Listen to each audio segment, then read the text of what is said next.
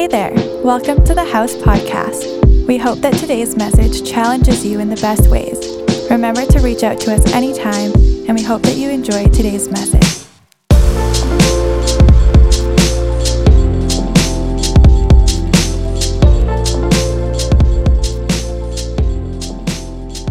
Well, good morning, everybody.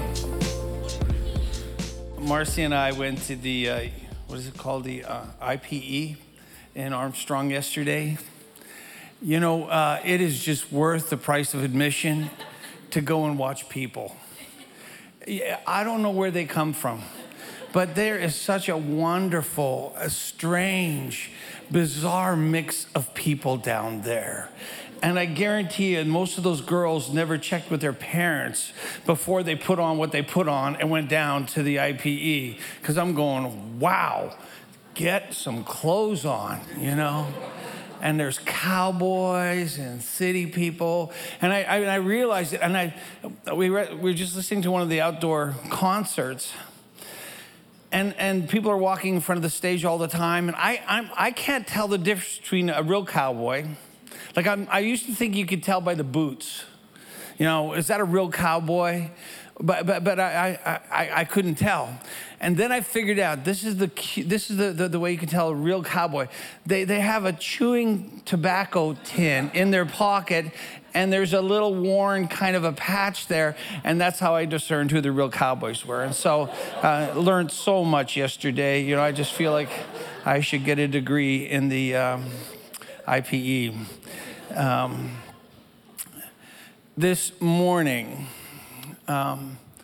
as I was preparing this talk, I found myself fascinated by the way Jesus taught. He was a brilliant teacher. He did what the religious leaders of the day did not do. Jesus took these complex understandings of the heavenly realm, and he broke it down into story. He broke it down into parables. He broke it down into very simple ideas so that even a child could understand what he was saying. He taught us that God's heart for every generation, and this has been God's heart for every generation before and up to this day, has been to usher heaven to earth. That's what he's wanted to do all along. And it's our great privilege as a people to be invited into that divine flow, to be part of that flow. And he invites every human being on the planet into that divine flow of bringing heaven to earth. In John 15, verses 4 and 5, he said, "Abide in me, as I also abide in you. No branch can bear fruit by itself. It must abide in the vine. Neither can you bear fruit unless you abide in me. I'm the vine, you are the branches. If you abide in me and I in you, you will bear much fruit. Apart from me, you can do nothing." So simple. Everybody could identify with a tree or a vine. Everybody could identify. We've all seen it. We actually even know the symbiotic relationship between the branch and the tree and how it works. We get that. And Jesus is using a tree and a branch to illustrate heaven flowing through us. He's talking about the kingdom of God coming on earth as it is in heaven. That's what he's talking about. And then the Apostle Paul goes on in Galatians chapter 5, and he said, this is what heaven looks like when it comes through you. Just so you know, this is what it looks like. It looks like gentleness. That's what heaven looks like. It's gentleness. It looks like kindness. It looks like pure joy. I have a great dentist. He's a chatty Cathy for sure. I don't know how he gets any work done because I'm a chatty Cathy, and you know, Somehow he can understand me when my mouth is full of whatever. And he's got this beautiful relationship with Jesus. And it's a growing relationship. It's been growing. He's 60 years old. And he's always talking to me about what new thing he discovered. He was telling me about a friend of his, kind of more an acquaintance, who was raised a Mennonite boy. You know, didn't smoke, didn't chew, didn't go with girls that do. You know what? He colored inside the lines. His hair was short. He was at church on Sundays. And then one day, I don't know if you know about in Lake Country where we live, they have this music in the park. Every Friday night in the summer, it is a blast. It is an absolute blast. People come by the thousands, they sit and they watch and they listen to music, and then half the crowd is dancing in front and just having a tremendous time on these beautiful summer nights. And he saw a poster of who was coming up on Friday night, and he recognized his friend. And then he missed the Friday night, but his friend was playing in a cidery the next day, and so he went to the cidery. And he said he's looking for his friend in the band, and the Mennonite boy had grown long hair, gotten some really cool tats, got a really hot girlfriend. And he's going, whoa. He didn't even have a chance to talk to him, but they're playing bluegrass music. And my dentist friend is watching him. He's kind of the band leader, and he's playing bluegrass. And he's so good at it.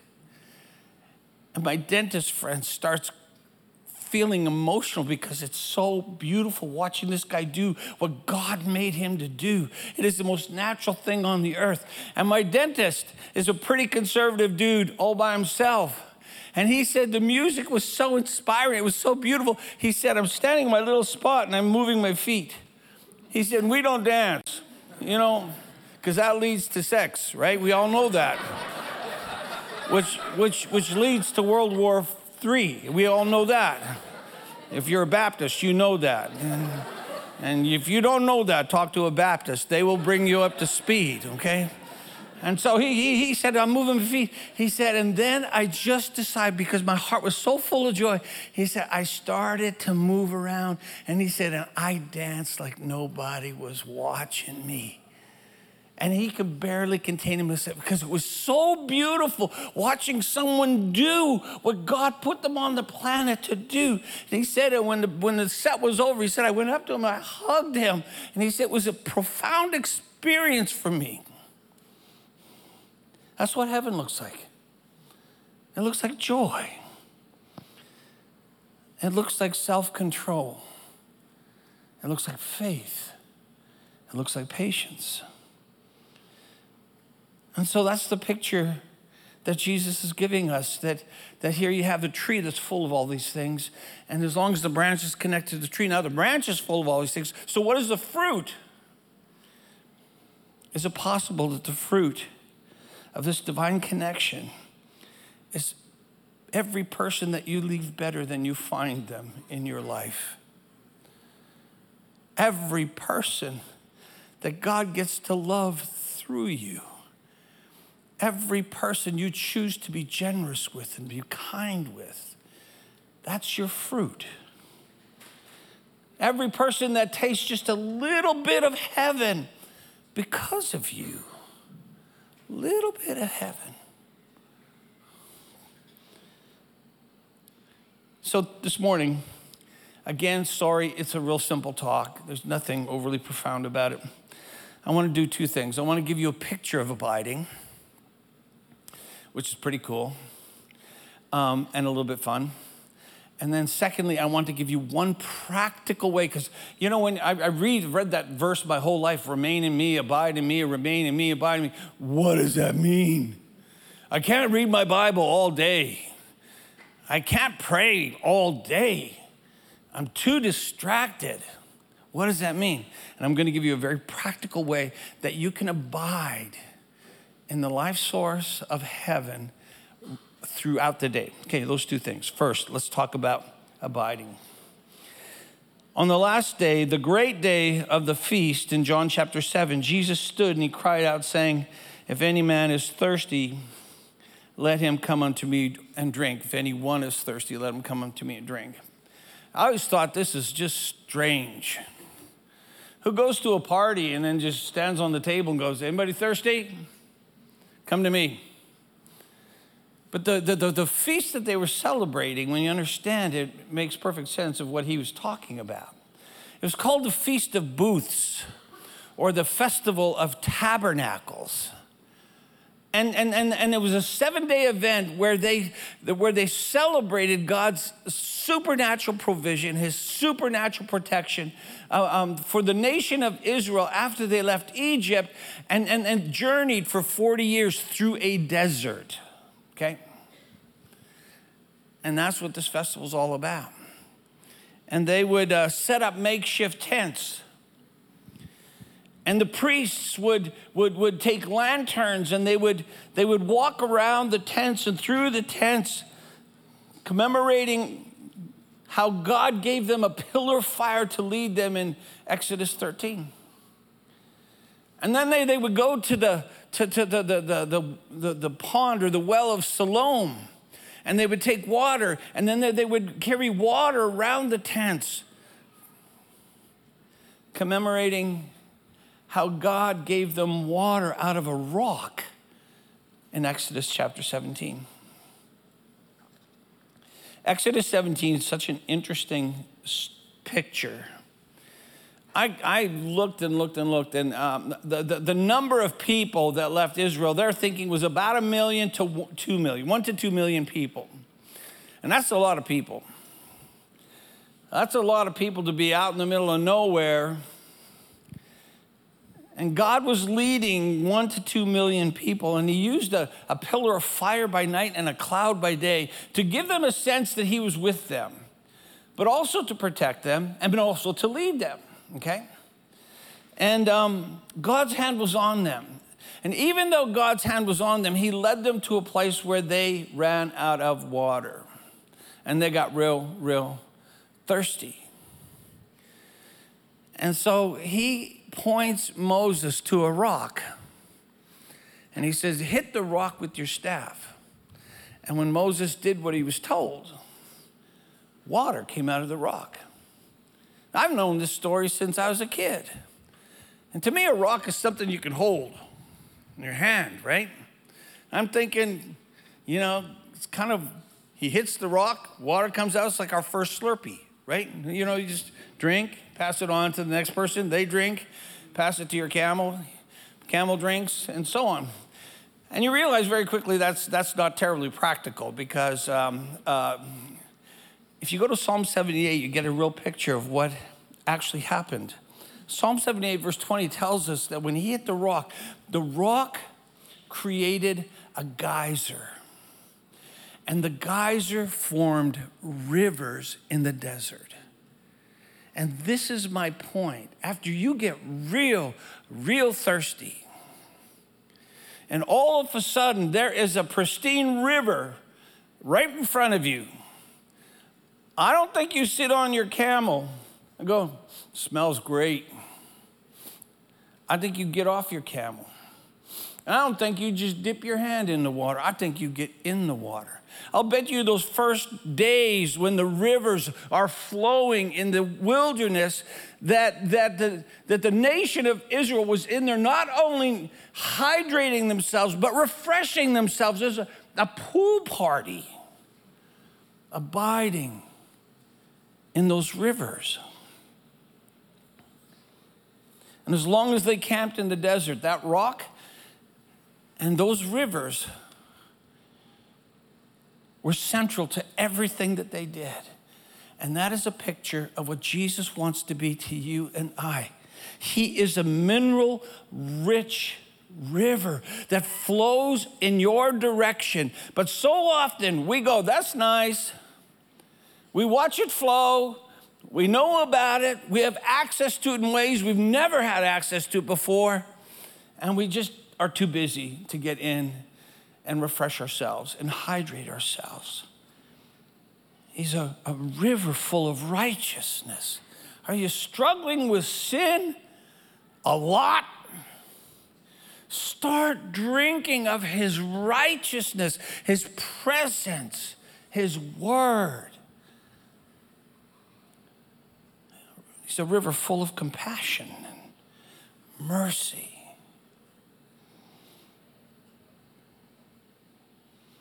Peace and goodness. My wife just gives away way too much money. She drives me crazy. She's really embarrassing sometimes. She's not here this morning, and we've got company. So she's not watching this, and I doubt she'll look it up. So I'm safe. I can't tell you how often she'll look at somebody who's trying to pay for their groceries with change. And she'll just step right in front of them and say, "Can I take care of those for you today?" And it's embarrassing. It's an awkward moment, and I don't like awkward moments. I'm thinking, hon, he's got money. Let him buy it, you know. And she just doesn't even listen to me. And she just goes and she puts in her card and she takes care of their groceries. And the one time she didn't, she said, I felt so impressed to take care of that guy's groceries. And so we're driving around, and Save on Foods in Lake Country is not very big. It's the worst parking lot, by the way, in the Northern Hemisphere, because their tourists don't know how to park, and there's Lake Country people don't know how to park, and so you take your ugly car to Save on Foods when you're going shopping. But she'd drive and walk around the parking lot looking for the guy so that she could give him money for his. Where'd she get that from? That's not normal. That's gotta be from the river that flows inside of her that makes her act weird. It just makes her act weird. And Jesus wants us to drink in all that he has for us. What you abide in is what you become. When our kids were little, my boys are 36 and 35, but when they were like 5 and under, it's just to save time and water, we throw them in the bathtub together for a bath. I mean, we just don't throw them in the tub and say, stay there. We just put them in there when it was bath time. And I remember they're in there, and it was usually pretty predictable how much time that they would splash around and do what kids do with the bath water, right? They swim in it, they bathe in it, they drink it, all of those things. And Michael comes down, and he's dripping wet, and he's got this wicker basket in his hand, and it's full of bath beads. He said, Dad, are these candies? Can Matt and I eat these? I said, no, those aren't candies. You have to leave those alone. Put them back on the shelf where you found them. I said, those are for Mom. She puts them in the bath, and then it makes the water smell nice. And so he wanders upstairs, and things were quiet for just a little too long. And so I go upstairs, and the bathroom door is closed and locked. And so we just know we got trouble right here in River City, right? And I unlock the door, and when I open the door, I slam into a pungent, an air, it was like, whoa, I don't know how they can breathe in here. And I look, and there's the wicker basket right where it was before on the shelf, but there's not one bath bead in it. And here are my 2 boys whom I dedicated to God. And the water has a 1-inch oil slick on the top. Every bath bead that was in there ended up in the tub. And the boys discovered that when the bath beads dissolve a little bit, they stick to everything. And so anything that was a target in the bathroom had bath beads stuck to it. Both of the boys had bath bead shrapnel all over them, and laughing and giggling and just having the time of their lives. And so I got them out of the tub, You try to towel them off, and they zing, nothing sticks. They're like little greased pigs, like nothing, And so I didn't even think to rinse them off. I didn't even get that. I didn't think to do that. And so we put them into bed that night, and you go to check on them in the middle of the night, and whoo, they still smell. This actually happened. We went to Sears the next day, and my wife said, "You watch the kids. I'm going to do some shopping," and I lost them. Just for a few minutes. And I'm walking up and down these aisles looking for them. I didn't hear them, but I got to this one place in the aisle and I went, I'm close. And sure enough, they were in the next, I could smell them. I could smell them from the next aisle. And they smelled like that for days. And Jesus is saying, if you abide in me, you'll smell like me. That's what he's saying. If you abide in me, you will smell like my Father. If you abide in me, you will smell like heaven. So let me give you one very practical way to intentionally abide in God's presence throughout the day. And I've talked about this a little before at other times, and it's through the practice, the discipline of gratitude. It's through the discipline of gratitude. See, people think that the saying thank you is the most important part of a discipline of gratitude. But I submit to you that there's so much more to living a life of gratitude. I think living a life of gratitude is attuning ourselves more fully to goodness that is all around us all the time. Are you aware of how blessed, how many gifts you've been given? And it doesn't even matter that you have trouble in your life. It doesn't even matter that you're fighting against some stuff in your life. But being aware of his goodness that's all around us. It's slowing down enough to resonate with the beauty and the presence and the life that surrounds us. It keeps your heart open. And when your heart's open, you're far more resilient when challenges come your way. If your gratefulness is a measure of your aliveness, think about yesterday. How grateful were you throughout the day yesterday? Or did you just put it on autopilot and get through the day? Get stuff done. If your gratefulness is a measure of your aliveness, how alive were you yesterday? People can get trapped in this narrative that there's nothing really to be grateful for. But I've said this 1 billion times. Whatever has the power to hold your focus has the power to dominate everything in your life. And people say there's nothing to be grateful for, have just got their focus on the things that aren't working in their lives. And it blinds them to all of the other blessings that have been given to them. When you take things for granted, you miss out on the joy that comes from a whole grateful heart. Because the thankful heart opens its eyes to the multitude of blessings that surround us all the time. And the one thing I've learned is the more grateful you become, the more aware of how grateful you still can be. It just begins to grow. It's almost like a muscle that grows in you. And gratitude opens up your eyes. It opens up your eyes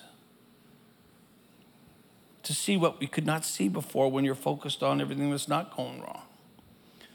Slow down a little bit and look at the faces of the people that are around you.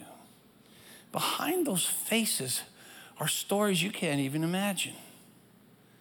Behind those faces are experiences that are rich and beautiful and painful and hurtful. There is a story there,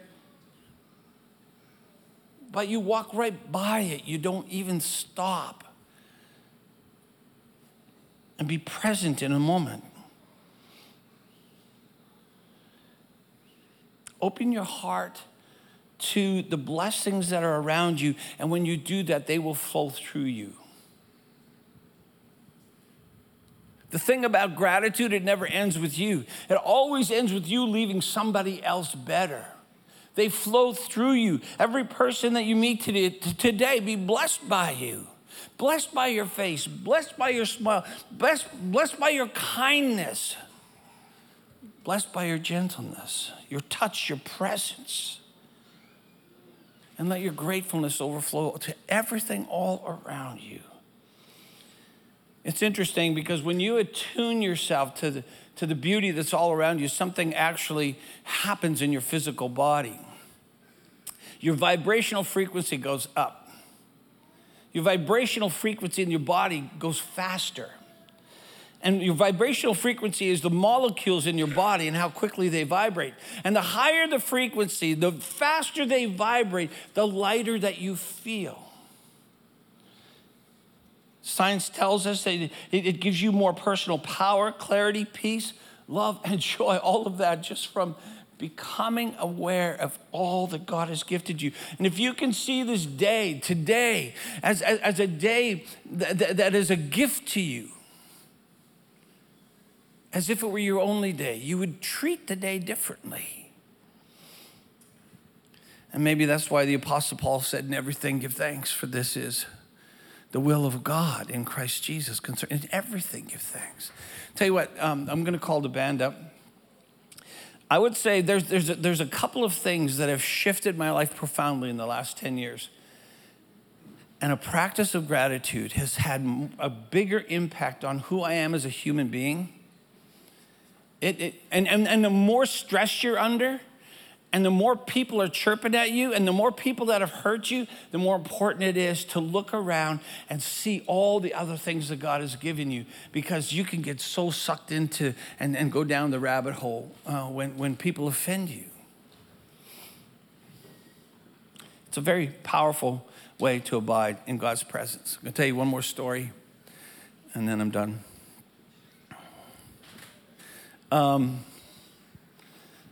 As a kid, I was a brat, okay?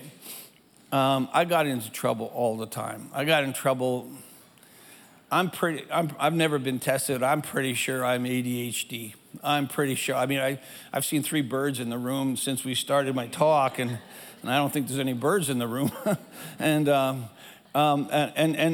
try to have a board meeting or a staff meeting with me in the room.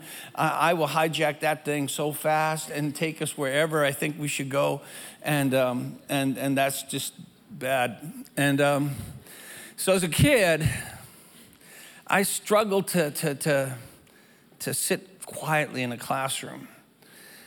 We were a pretty typical Christian family for the 50s and 60s and 70s.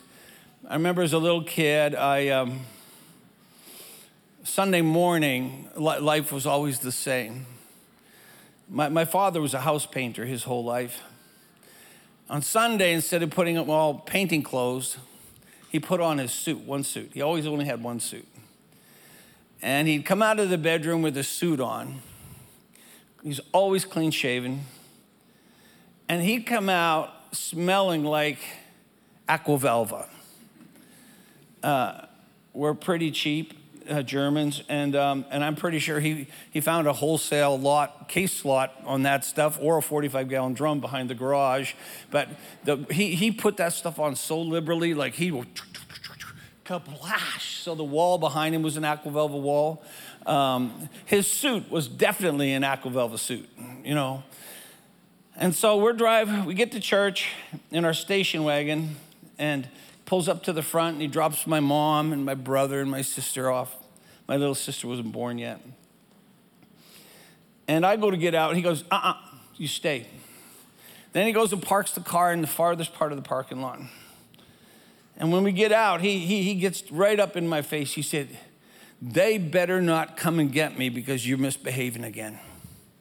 He said, because if they're coming from me, you're gonna have double trouble. Now, he said all of this with a really strong German accent, if he didn't actually say it in German itself. And I said, Dad, I think I got it. You know, I'm feeling good about this morning. I'm pretty sure I'm going to have a good day. And I just want to get away because I'm getting in trouble before I get in trouble right here, right? And so I say, no, I'm good, Dad. I promise I won't do that. And then I go to leave. And then he did something that he rarely ever did when we were kids. He said, come here. And he gives me this hug. And after the hug, I take off and I go down to Sunday school, and we would sing together as a group, and then we go to our classes. And I pulled him beside the same two guys I've been sitting with for as long as I can remember. I'm sitting there getting ready to start singing when the guy on my left goes, you smell amazing. And the guy on the other side says, yeah, you smell way better than usual. You know what, you smell great. And I'm thinking,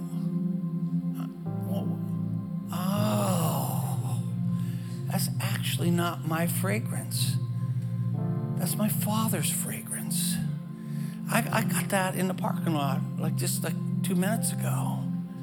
I got this fragrance from my Father. You see, there is a transference that happens when you quiet yourself in the Father's presence, when you quiet yourself in the presence of righteousness, joy, and peace in the Holy Ghost.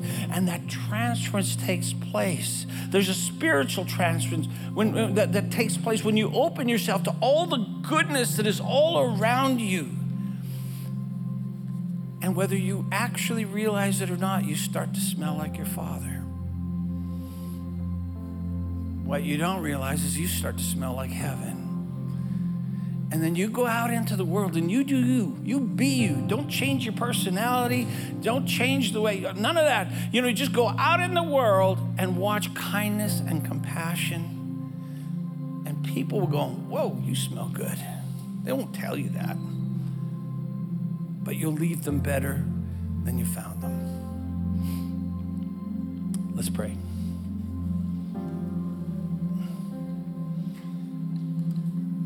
Father, today is a good day. And today is a day full of goodness. Thank you, we live in this beautiful, beautiful part of the world.